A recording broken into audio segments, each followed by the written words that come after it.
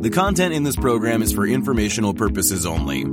You should not construe any information or other material as investment, financial, tax, or other advice.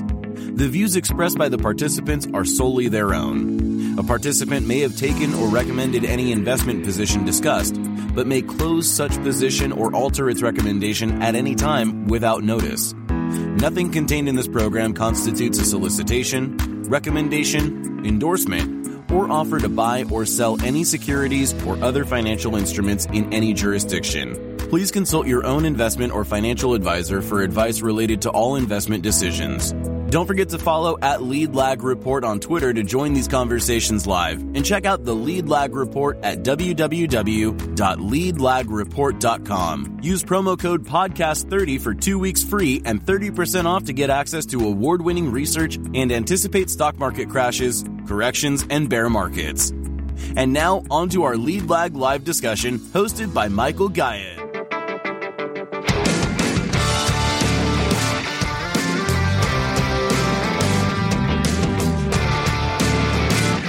This will be a great conversation with Adam, who's built a hell of a following on YouTube. I'm not going to lie, I'm a little jealous, Adam, of the work you've done there, but it's tremendous effort, and we'll talk about that. This will be available on all your favorite podcast platforms under the Lead Lag Live banner, Spotify, Apple, all that good stuff, as well as available on my own YouTube channel at Lead Lag Report. With all that said, my name is Michael Guyett, publisher of the Lead Lag Report. Joining me for the hour is Adam Taggart. Adam, for those who are not familiar with you, introduce yourself. Who are you? How'd you get interested in markets, involved in the social media side, and what are you doing with Wealthion? Okay, great. I'll try to make that a quick answer. And first, let me apologize for the quality of my voice here, folks. I came down with a head cold this week, and it decided to move into my throat this morning. So hopefully you can hear me okay. Michael, thanks for the kind words. I've got to admit to a little Twitter envy with you. I think you're up at about 700,000 Twitter followers. That's pretty amazing. It's amazing until you realize that only results in more haters, which is not easy. At least on YouTube, you can kind of control it.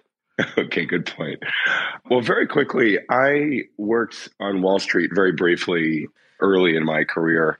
Coming out of college, was there long enough to know that the culture there wasn't a great fit for me, and kind of gave me a front row seat to how a lot of the big banks, they really exist for their own benefit, not really that for their clients, and certainly not for society. So I left. I went and got while I was there, the internet revolution happened. So I went and worked in Silicon Valley. And then when the great financial crisis hit, I had been reading a lot of the online people who have now become a lot more prominent, who were warning about both a housing bubble, but a larger just sort of bad policy leading to asset bubbles that then obviously resulted in the financial crisis. And after that period of time, I decided, getting another person to use, at that point I was a VP at Yahoo, and getting another person to use Yahoo Mail or getting another person to play Yahoo Fantasy Sports on their phone just wasn't making the kind of difference that I wanted to make in the world. I was convinced by having listened to these people who warned about the issues that then led to the crisis, that there was a lot of information out there that the average person just wasn't being given through the mainstream financial media. So I went and I founded a media company that talked a lot about this. It had a kind of a broader spectrum of sort of general life resilience, of which financial resilience was part of the offering. And over time, I realized, the one point of commonality that got everybody's attention was talking to them about how to build wealth responsibly. Everybody has a wallet. Everybody has a retirement they hope to enjoy someday. Everybody has people in their life they want to take care of. And so I found that was really the primary door to engage with people on. So I wanted to really lean into that. And that's a long-winded way of answering why I created Wealthion, which very simply is to help people fund their life goals. And the intent is to give them the information to be able to make better informed decisions about how to do that. And then whenever possible, to connect them with the relevant solutions to help them do that. And so really what Wealthion does is it gives people, I do about 5 or 6 interviews a week, pretty similar to you, Michael. And my job is to try to give the average investor access to what the experts and the insiders are thinking and what they're seeing coming down the road, so that the average investor has a better chance to see where the puck is going and to be able to position themselves for it in advance. And then we can talk maybe more about this a little bit later, but when we have relevant solutions to put in front of people to help them accelerate their progress and towards positioning themselves smartly, we will do that too. I feel like building wealth responsibly is at the opposite end of the spectrum of what traditional financial media does, right? Absolutely. And I say that because you can kind of see why. I mean, why is it that there's a show called Fast Money? It's because people get addicted to the quick gains, and that's what often gets ratings. How do you balance the issue of trying to get viewership and interest in a responsible way when there is this natural human tendency to want to go for the more outlandish, emotional type of extreme things when it comes to investing? Yeah, that's a great question. And honestly, the way in which I've chosen to pursue this is just not to play that game.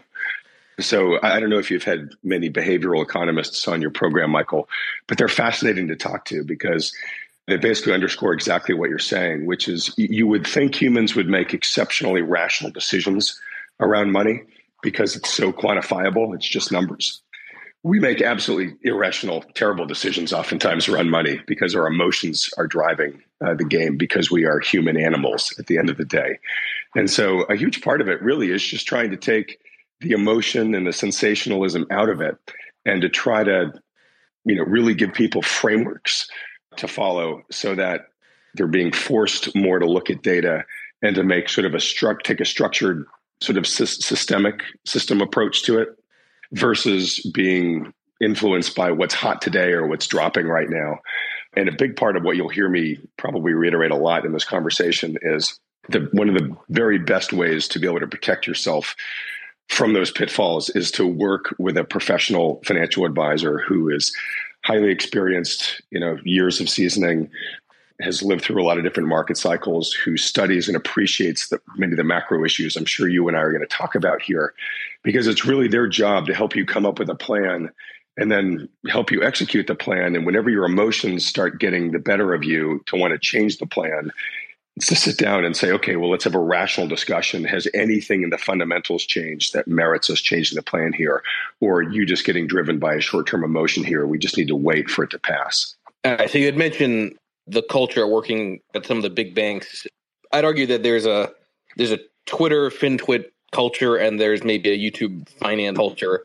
And both, from my experience, seem to be pretty different. Twitter is much more reactive and I'd argue less thoughtful in the way people tend to think about markets, whereas with YouTube and videos, right, you can get long-form conversations and get into kind of a deep dive conversation with different thought leaders.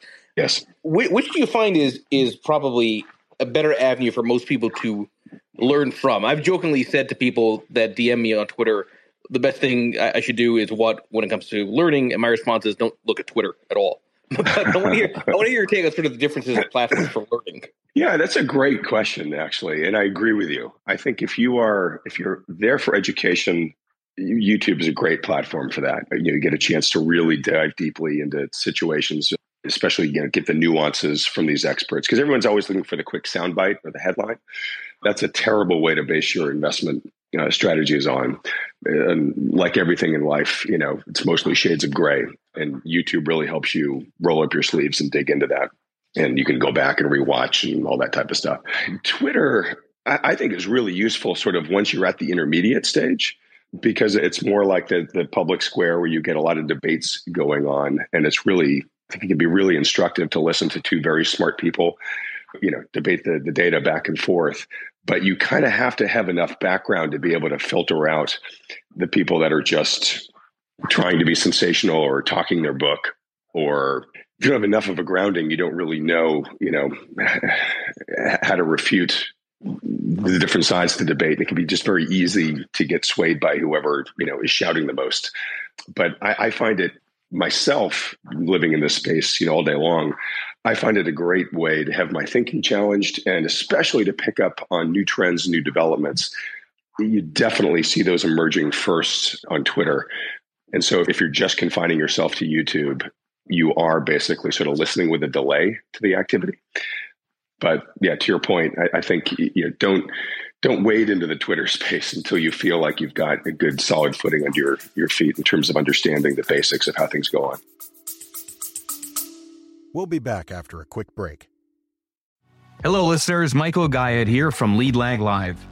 Are you ready to take a deep dive into market trends, risk management, and investment strategies? Then you need the Lead Lag Report. Our in-depth analysis helps you understand the financial markets like never before. And guess what? We're giving you a chance to experience it at a discounted rate. Visit theleadlag.report/leadlaglive and get an exclusive 30% off on your subscription. Don't miss out. Level up your investment game with the Lead Lag Report. And now, back to our discussion. Yeah, I think part of it is also, and maybe I'm wrong on this, is that it's probably a lot harder to build a thoughtful following on YouTube if you're anonymous than if you're on Twitter, right? You see a lot of these kind of anonymous Twitter accounts that have huge followings. You don't know if the person has any credibility. You don't know anything about them, but at least on YouTube, there's some degree of accountability because you know who the person is, or at least you hope you do. Yeah. There are people with big accounts who go by a moniker, but it's still their face, in front of them. So, yeah, no, I would agree with that. All right, let's talk about how you go about doing what you do. I give you a lot of credit because I know that grind. I mean, I'm very basic. I basically have an Excel spreadsheet where I'm tracking guests I want to book out a month in time, right? And I'm one by one grinding. I don't have anybody else that's helping me trying to get these conversations going through Twitter. What's your process? How do you go about finding guests? And have you found it easier or harder to do interviews the more you've done them? Okay, well, definitely easier the more I've done them for a couple of reasons. One, as I'm sure you've learned through this process, it's fun to talk to a kindred spirit here, Michael. The more you do them, the more you kind of find your voice, and the more you get comfortable with techniques and tactics that kind of help draw out the guest and create a really good discussion. But also, the more you do it, the more your audience tells you what they want to see, right? So if you're wise and you listen to what your audience is telling you, it becomes a lot easier to start targeting topics and guests because you've got your finger on the pulse of what your audience is looking for. They're going to basically point the direction out to you. So that part's been definitely, the more I've done this, the easier it's gotten. Also, too, the word begins to get out, and it becomes a little bit less of a pull trying to bring big names into your orbit, and it begins to start being a little bit more of a push where they start knocking on your door and saying, "Hey, can I be on your channel?" And that's really nice when that happens. I'm sorry, what was the first part of your question? Well, no, hold on, but I do want to actually continue with that because that's interesting. So the challenge that I myself find is it becomes very easy to ask the same kind of macro questions, right? You kind of fall into routine, and I find it a little bit challenging to try to keep the conversations fresh. Obviously, you can bring in headlines and news, but there aren't that many sort of big topics that aren't already covered, right? So I think that's sort of the issue. How do you keep it unique guest to guest? Yeah, okay, that's a great question too. So most of the time, I will usually through Twitter or just a news article, I see a guest that I want to have on the program make a really interesting point. And I think, let's drill into that. The way I sort of think about it is if you're trying to understand the financial landscape, it is a jigsaw puzzle with many, many different pieces. And I really try, I should have said this at the beginning of our conversation, Michael. I really just sort of see myself as the avatar for the average curious-minded viewer. I don't necessarily bring any particularly sophisticated or unique way of looking at the world. I'm just trying to understand how we build wealth in this, increasingly uncertain financial environment in which we find ourselves. And so, I'm trying to understand this myself just the way that I imagine most of my viewers are. And so what I'm trying to do is just bring in as many people as I can who I think sort of have at least one or several pieces to this puzzle. And my goal of each interview is to add at least one new piece to the puzzle with that interview. And, to your point, there are a lot of topics that come up all the time. We'll talk about Fed policy. We'll talk about where we think inflation's going or risk of recession for next year or whatever. But again, I'm always bringing the guest in with at least one unique pointed question around whatever piece I think they have based upon what I heard them say on Twitter or saw what they said in an interview. And then there is benefit in visiting some of these topics frequently because everybody sees them, slightly differently given their background. An economist will give you a very different answer in general in terms of where they think economic growth is going versus a portfolio manager versus a research analyst. And I do find it useful to get the perspective from those different disciplines. And one of the things that I find really useful is when you have people who have different disciplines, different backgrounds, different approaches, and yet they're coming up with the same conclusions, I find that that's usually where you can lean a little bit harder into those outlooks, right? You can say, okay, if this is a conclusion that multiple people with various different approaches are still coming up with the same conclusion, I can place a higher probability on this happening going forward.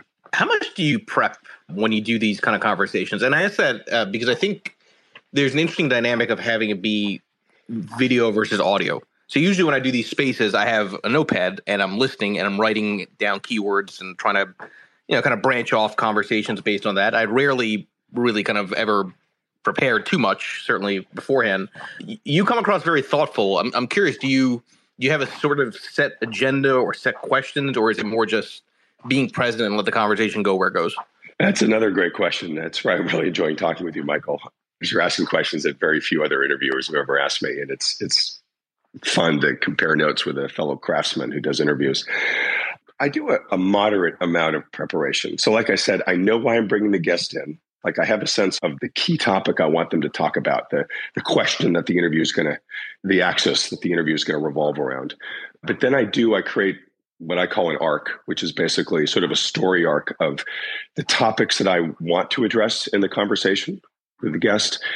I'll usually, pull up a couple of quotes that they've made recently or a couple of charts that are relevant to the different topics that I want to get the reaction to, or if it's a chart they prepared, I want them to explain it to the audience. But I very much go into these things with a organic mindset. Like, this is the arc I've prepared, but if this conversation decides it wants to go in a totally different direction, I'm happy to jettison what I prepared and let it go into that direction if I think it's more interesting and more useful for the audience. So I think people like my interviews because I'm prepared, I generally can get more out of the guests. I can make it more of a linear journey. But like I said, if halfway through I decide that there's a much more interesting destination than I thought there was going to be going in, I'm all for letting it drive itself to that ending point. Yeah, no, and that makes a lot of sense. I'm also curious to hear your thoughts on how one's personality fits into their interview style. So despite most people that might think otherwise, I tend to be more of a introvert masking around as an extrovert, right? And I actually don't like to talk to many people, in social settings too much. I tend to be more kind of internal, but this is a game where you have to be out there to try to build a business. Do you find that being maybe an extrovert is maybe more helpful because you can create conversation on the fly? Or is there maybe an element of being introverted, for example, that might make it more thoughtful because you have to really think about the questions you want to ask? I think in all the Myers-Briggs tests and whatnot, I have scored in my life as an extrovert, but I think like most people, I've become more introverted as I've gotten older. Enjoying conversations, enjoying people lends a facility to a discussion. And that's one of the things that I really try to do on Wealthion is it really is intended to be a discussion between me and the guest. It's not intended to be a robot just asking some pre-canned questions and then just letting the interviewer run. Although I think a skill you develop as an interviewer is to know when to probe to try to draw more out of your expert and when to just shut up and let them, deliver their awesomeness if they're really on a roll. But one of the things that I really try to do, which I think goes to the spirit of your question, is I really do try to tap into the avatar, right? The person that's watching. And I really try to ask myself, what do they want to get out of this interview?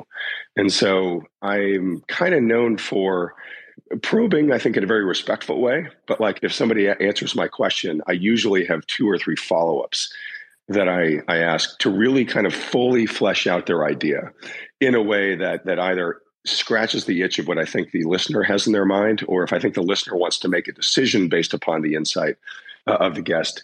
What I try to do is draw out enough information that I feel like the person has enough information to make that decision that they want to make. Another thing that I do a lot of is I do a lot of summarization. So, oftentimes these folks can give a 4 or 5 minute answer to a question. I will then basically repeat back to them, hopefully in 20 seconds or less, what I think I just heard them say. And they'll either say, yes, that's exactly what I meant, or, oh, nope, you're mistaken. I really meant, X, Y, or Z. And because there's a lot of people who are watching these YouTube channels to self-educate, I've learned that they really appreciate that summarization because it really helps them kind of clarify their, takeaways from the conversation. Okay, so now this is where I think it also gets to be challenging. So you want to make sure that you're presenting thoughtful information that people can self-educate on.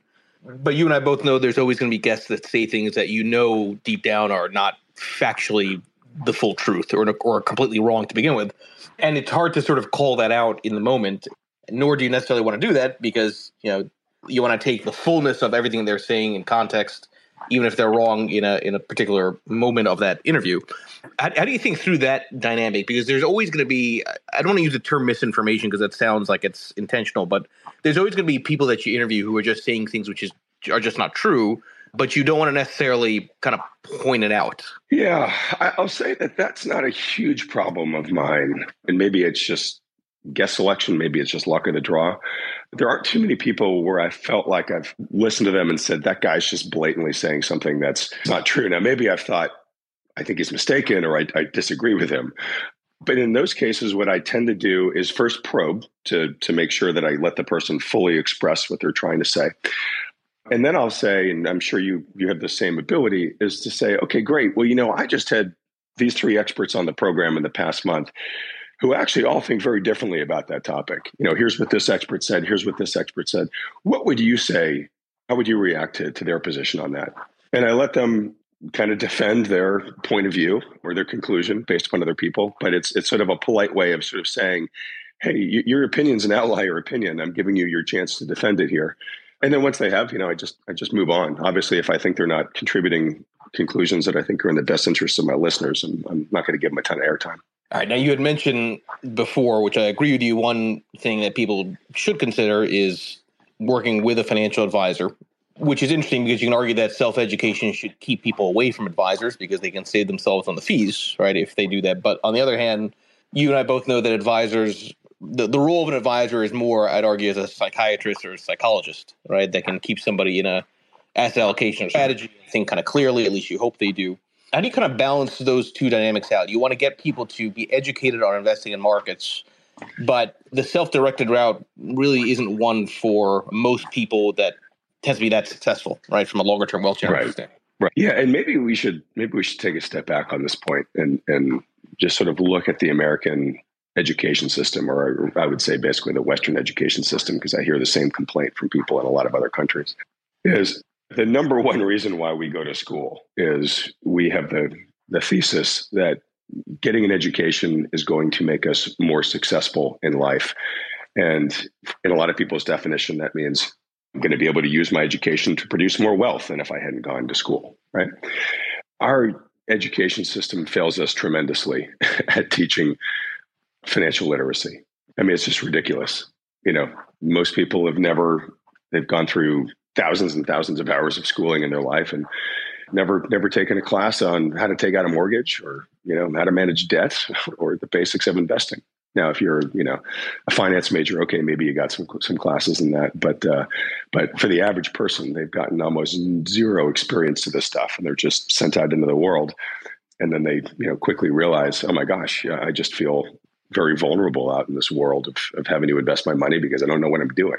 Right now, you couple that with the era that we live in. I think we live in a highly uncertain time in the markets. And, I'm sure you talk about this a lot with your guests, right? But about all the deformations that have happened in the markets over the past couple of decades with all the intervention by the central planners and keeping interest rates way too low for too long and blowing asset bubbles and all that type of stuff.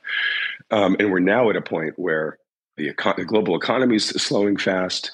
We still have richly valued, I would say still, substantially overvalued asset prices. We have a lot more volatility coming into the system.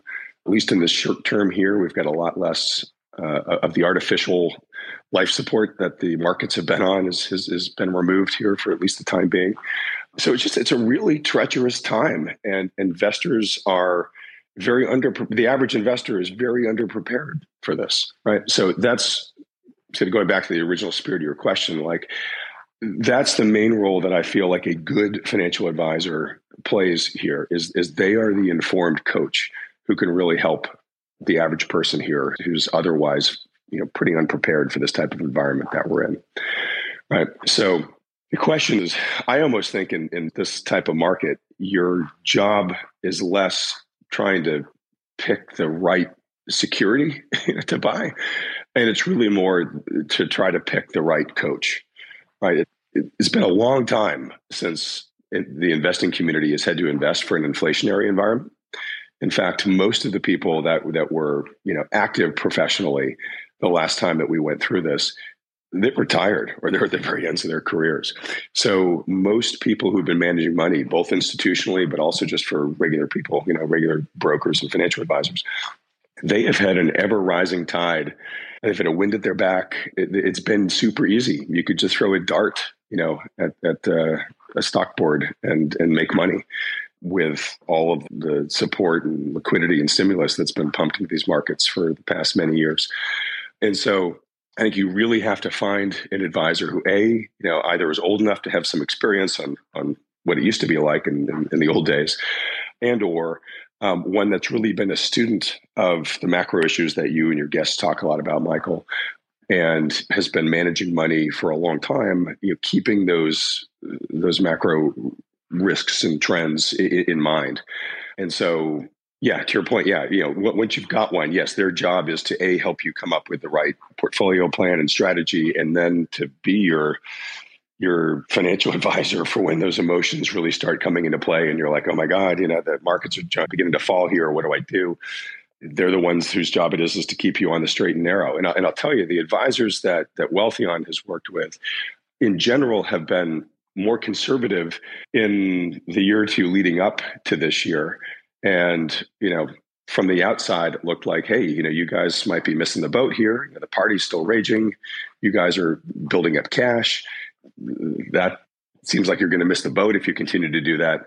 But I can tell you now, now that we're here at the end of 2022, that type of caution and wisdom and study of history for what might happen has paid off in spades compared to the general just sort of buy and hold, go long, YOLO approach that so many other folks have taken. So, it's a long-winded way of saying, I think the role of the advisor there, I think your role as the investor, unless you are very experienced and have a long track history of being a good self-directed investor, you're probably better focusing your efforts on trying to find the right advisor to help you navigate this very, tumultuous environment that we're in now. We'll be back after a quick break. Foodies unite with How You Dish. It's social media with a secret sauce. Food, the world's first network for food enthusiasts. How You Dish connects foodies across the world. Share kitchen tips and recipe hacks. Discover hidden gem food joints and street food. Find foodies like you. Connect, chat, and organize meetups. How You Dish makes it simple to connect through food anywhere in the world. So, how do you dish? Download How You Dish on the Apple App Store now. Yeah, and Super, I will say that I think finding the right advisor can be as challenging as finding the right investment. I mean, I hear you on years of experience, but I almost feel like you also need to have an element of being a good judge of character when it comes to finding an advisor. I've presented all over the country at CFA chapters. I've met advisors my entire career, left and right. And I can tell you unequivocally, very confidently, most advisors in the industry are knuckleheads, for a better way of saying it. They tend to be sort of amplified versions of their own clients, meaning even worse than retail. They're momentum chasers. It's hard to find, I think, a real prudence fiduciary, even though they're supposed to be fiduciaries. I find a lot of them just tend to be very good salesmen. Yeah, I think that's very true.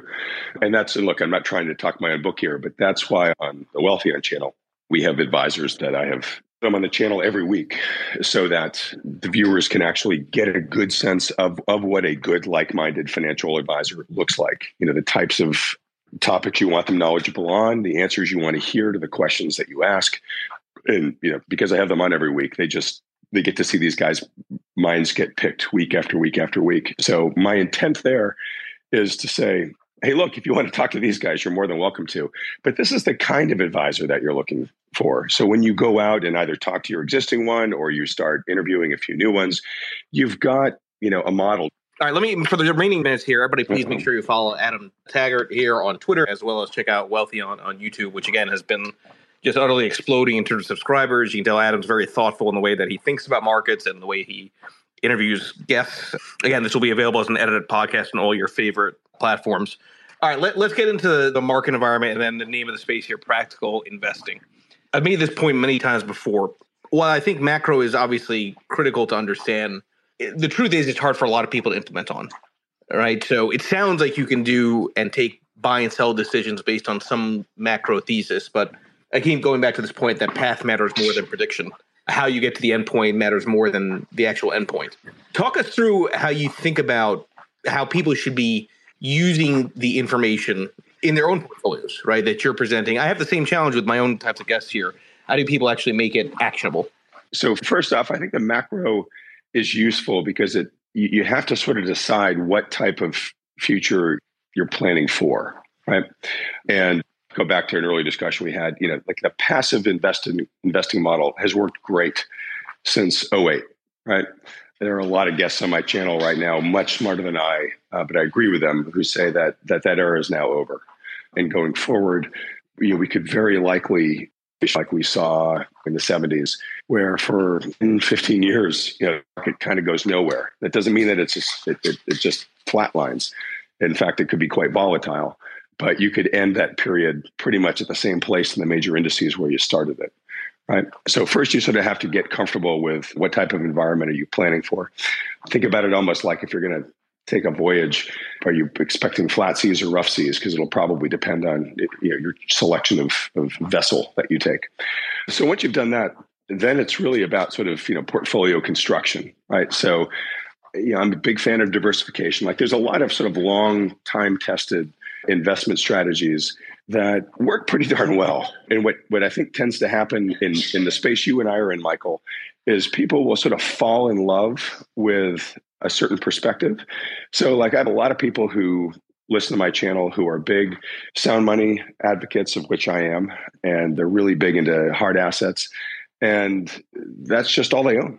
They just own, a ton of precious metals, maybe a couple other funds or producers of a few other commodities, and that's all they're holding. And that is not a well-diversified portfolio. And so, just some of the basic blocking and tackling of diversification, dollar cost averaging, position sizing, position harvesting, all that type of stuff. You can't ignore all those fundamentals.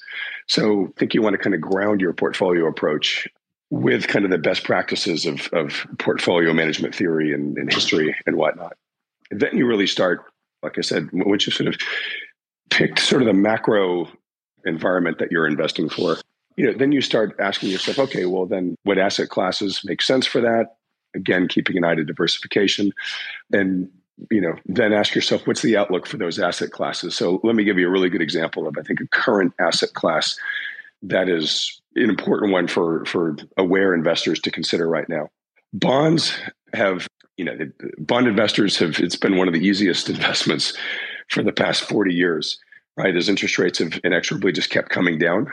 So for bonds, you're able to kind of set it and forget it in terms of just being able to plan on appreciation in your bond portfolio. Now it's much more tricky, and interest rates have dramatically risen this year as the Fed has been hiking. But at some point, there is highly likely going to be a pause, if not a reversal, in interest rates. And the pause is because the Fed can't continue hiking at this level for too much longer. It's been hiking at the fastest rate ever, certainly the fastest rate ever. And there's a lot of question about how high the Fed can raise interest rates without breaking something in the economy. And there's, again, people smarter than I who think the Fed may have already passed that threshold, and we're just waiting for that break to manifest. So the Fed will highly likely either pause relatively soon, in a matter of months, maybe a quarter or two, or it could break something. And if it breaks something, it could, despite what Jerome Powell is, the confidence that he's exuding and saying, I'm going to keep rates high for a long period of time, the Fed and other central banks could be forced to pivot because something really important breaks. And we got a little bit of a preview of this, the other month, right, in the UK.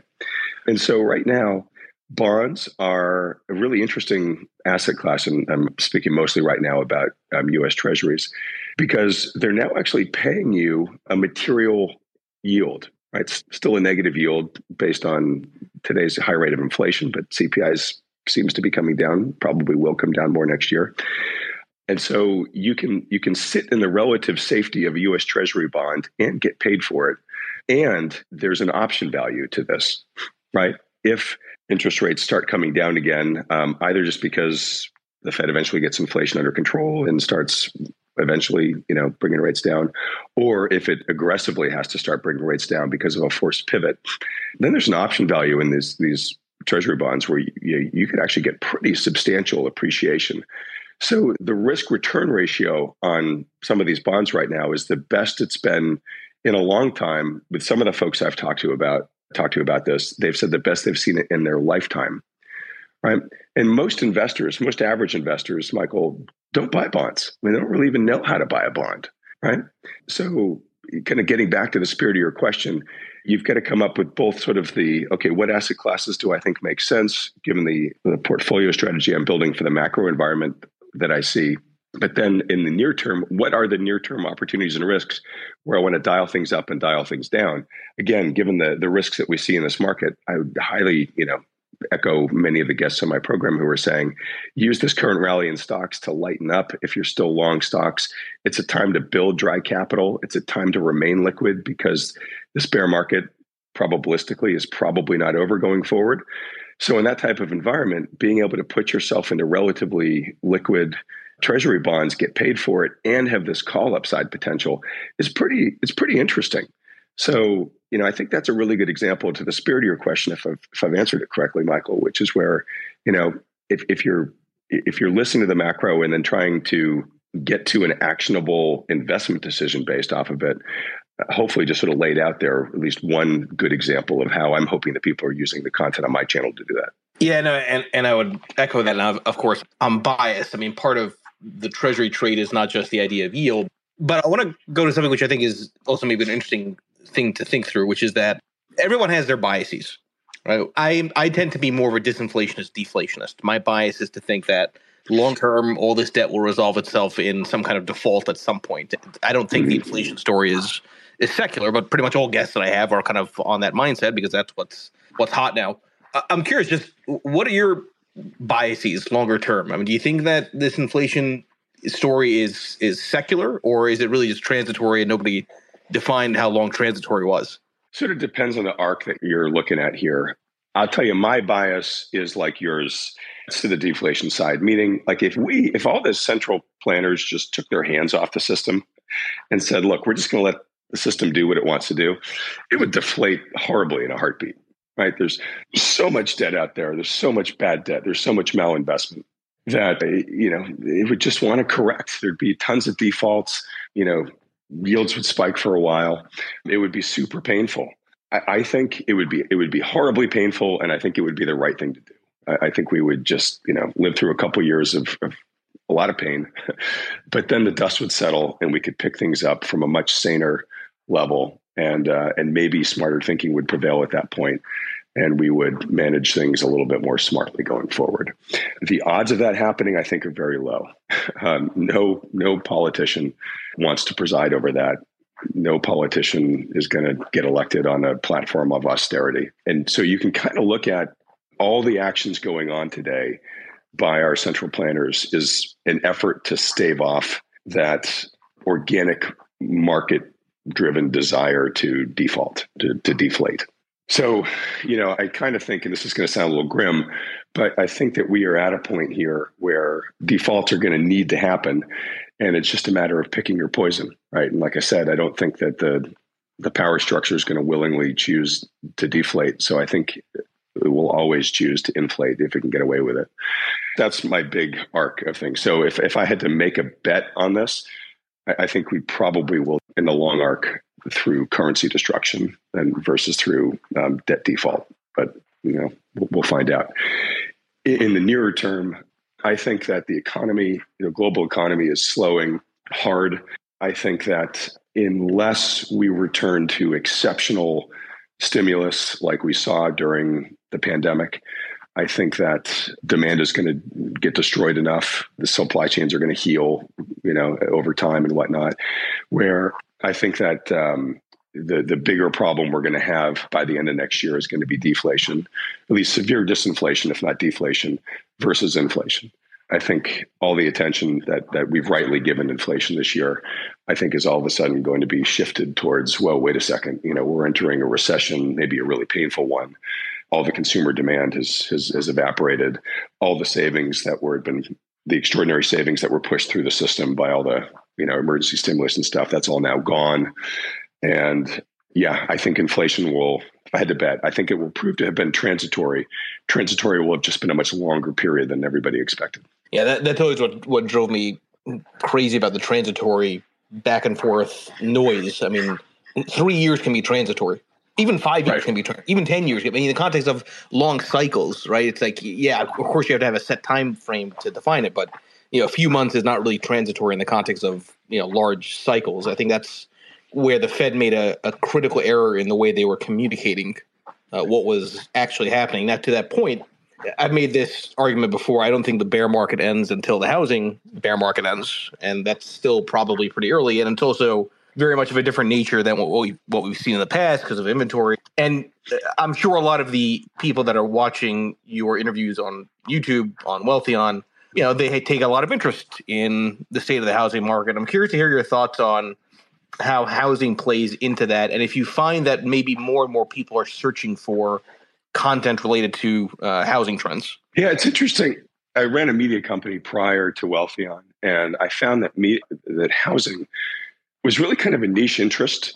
It was a harder topic. It was a harder economic topic to get people to focus on. Now I find it's the exact opposite. People can't get enough information about it. And what I think is really important about the housing market is Michael, we spend a lot of time on our channels, talking about the markets and where they're going. But I actually think the housing market is much more important to the national wealth effect than the markets are, because housing is much more widely owned. It's something like 90% of all financial assets are owned by the top 10% of households. Right. So what the stock market does on any given day doesn't really materially affect the average American that much. But, if the price of their home is fluctuating dramatically, it really impacts their sense of what wealth they may or may not have to spend. So I think housing is really important. It also, people are, because of that, and because consumer spending is, 2/3 of GDP, I think it's really important to figure out where the housing puck is going. I agree with you that I think we are very much in the early stages of this. In fact, I was just looking at a chart right before this interview of, let's see if I can remember the metric here. It was pull it up here. It's the average median price of a new home as a percent of median income. And the data set I'm looking at goes back to 2020, and it is by far the highest it's been in the data set by a tremendous amount. It went from around to like 25% maybe 2 or 3 years ago, and it's now up at almost 50%. So if you look at the data set for the past 22 years, it is by far the absolute worst time to buy a house right now, right? Because you've had this tremendous move in mortgage rates, more than doubling, in some cases almost tripling. And yet housing prices, they're beginning to nose over, but they're just starting the process. And so you've got the worst of both worlds right now. You've got high debt costs, high mortgage costs, and high prices, right? So what you're seeing right now is just a complete standoff between buyers and sellers. Transactions have just plummeted, right? Because sellers don't want to sell. They don't want to bring their prices down yet to the market clearing price. So they're sort of living in denial. And buyers are just basically looking at the data I just mentioned and saying, there's no way I'm buying a house at these prices in this market right now. And so we've got a stalemate that I think eventually is going to be broken. And it's going to be broken by sellers, because there's a certain amount of transactions that are just going to have to happen anyways, right? People die, they get divorced, they lose their jobs, they have to move, whatever. And there's an early mover advantage in that space. Right now, the sellers are all trying to, remain steady and say, okay, guys, if none of us sells, we'll protect the value, the market value of our homes. But eventually somebody's going to say, well, look, I think I might need to sell. And if I do, it's better I get out now, right? I can drop my home price by 5 or 10% and still get 90% of the value for it, rather than, being one of the last guys out the door and maybe having to sell at a much further reduced price. So at some point here, relatively soon, that dam is going to break. And I just don't see any fundamentals in the next year or so coming to rescue that market. I just think the economy is going to get even worse. I think layoff volumes already beginning to pick up, but I think it's if we have the recession, I think I think volumes are going to be much higher than they've been for the past bunch of years. And I don't see, unless Powell breaks something and we have to have, the Fed reintervene, pushing interest rates back down again, which if it does, that's not going to be for bullish reasons for the economy. I just don't see housing getting rescued from what I see as a very overdue correction from the worst housing asset price bubble we've yet had in our history. Yeah, and the challenge, of course, there is, again, the inventory issues are so tight. I had Bill Pulte on a couple of days ago, and unless you end up having a reduction of municipal red tape and all these regulations, home builders don't really have too much of an incentive to try and go through the process of building homes with higher rates, and then on top of that, bureaucratic nonsense. So you do have this kind of issue where, prices have to come back down, affordability has to come back in, but the pace at which housing, I think, kind of goes down will be very different than what we've seen in the past. Almost like to your point, kind of a steady state equilibrium until something breaks and then the waterfall happens. I could definitely see that. And I have not listened to your interview with Bill Pulte. I'll actually go do that after we finish up here, because there's a lot of really interesting debate in terms of the true nature of housing inventory. Some people have said, there's no way the housing market's going to correct because there's such a shortage of inventory. There's a lot of people taking the other side of that argument. And whatever the truth is, I just think the important thing to remember with housing is that it is priced at the margin, right? You only need a couple of homes in a market to move to reset the asset value for all homes in that market.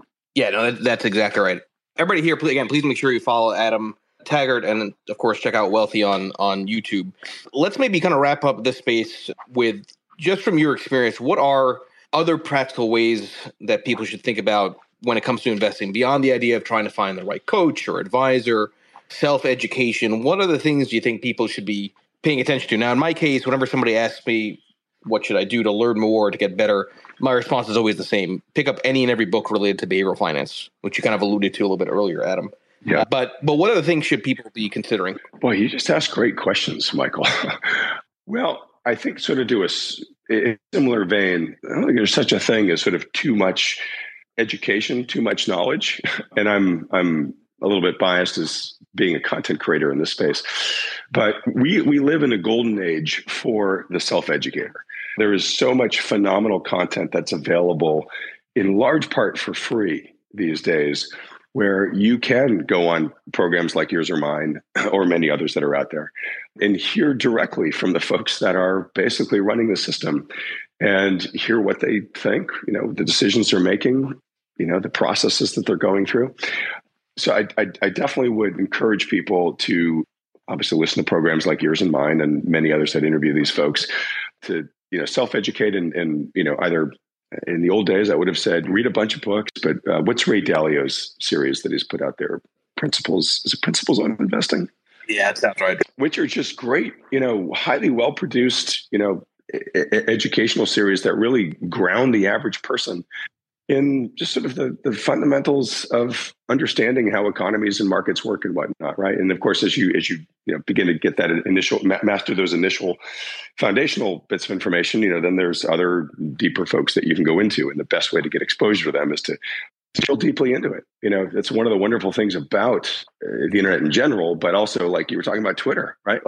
But let's say you just listened to an interview with, I don't know, Kyle Bass, right? And you say, gosh, I think that guy's really interesting. Well, not only can you read every interview, see every interview and read every article that Kyle's been mentioned in, but you can actually go to his Twitter feed and you can crawl inside that guy's mind on a daily basis. And maybe if you're lucky, he'll engage with you on Twitter if you ask a question.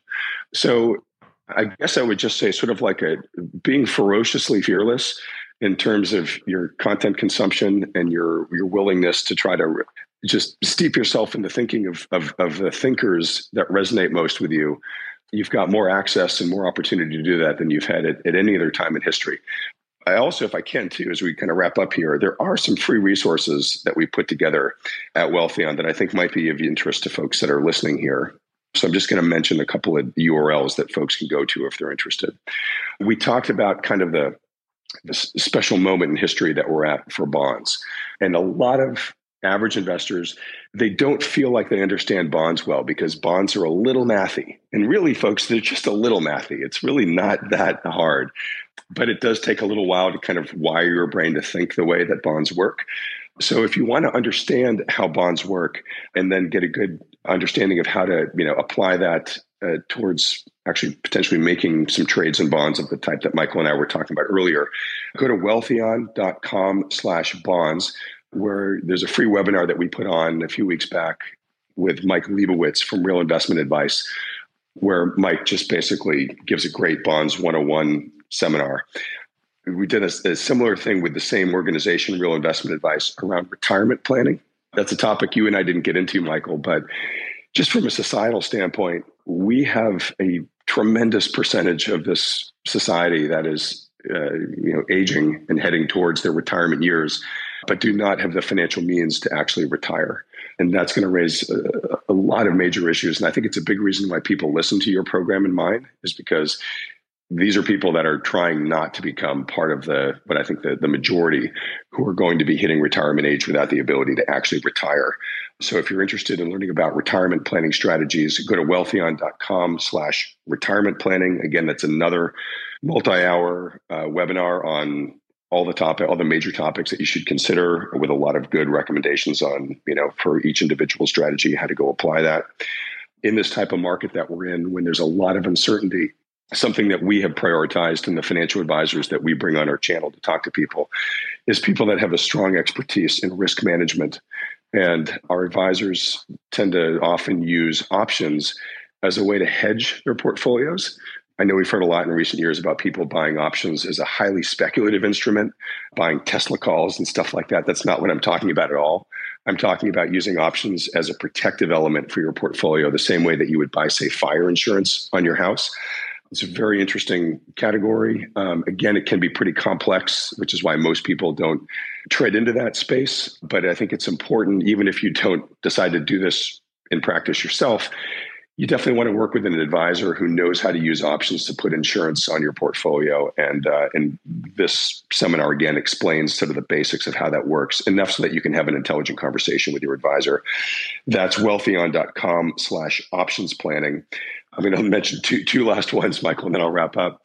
One is, we didn't get super into the risk of layoffs coming next year. But as I mentioned briefly earlier, I think the risk is concerningly high for folks that work for, a paycheck.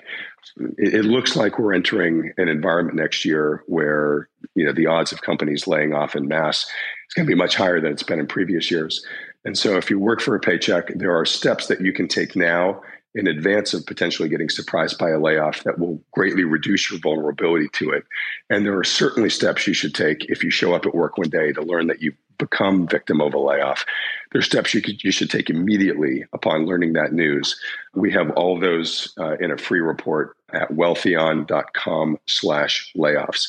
So when you asked me at the very beginning of this conversation, Michael, what do we do at Wealthion? We try to give people exposure to the insights of the key experts who understand how the economy and the markets work.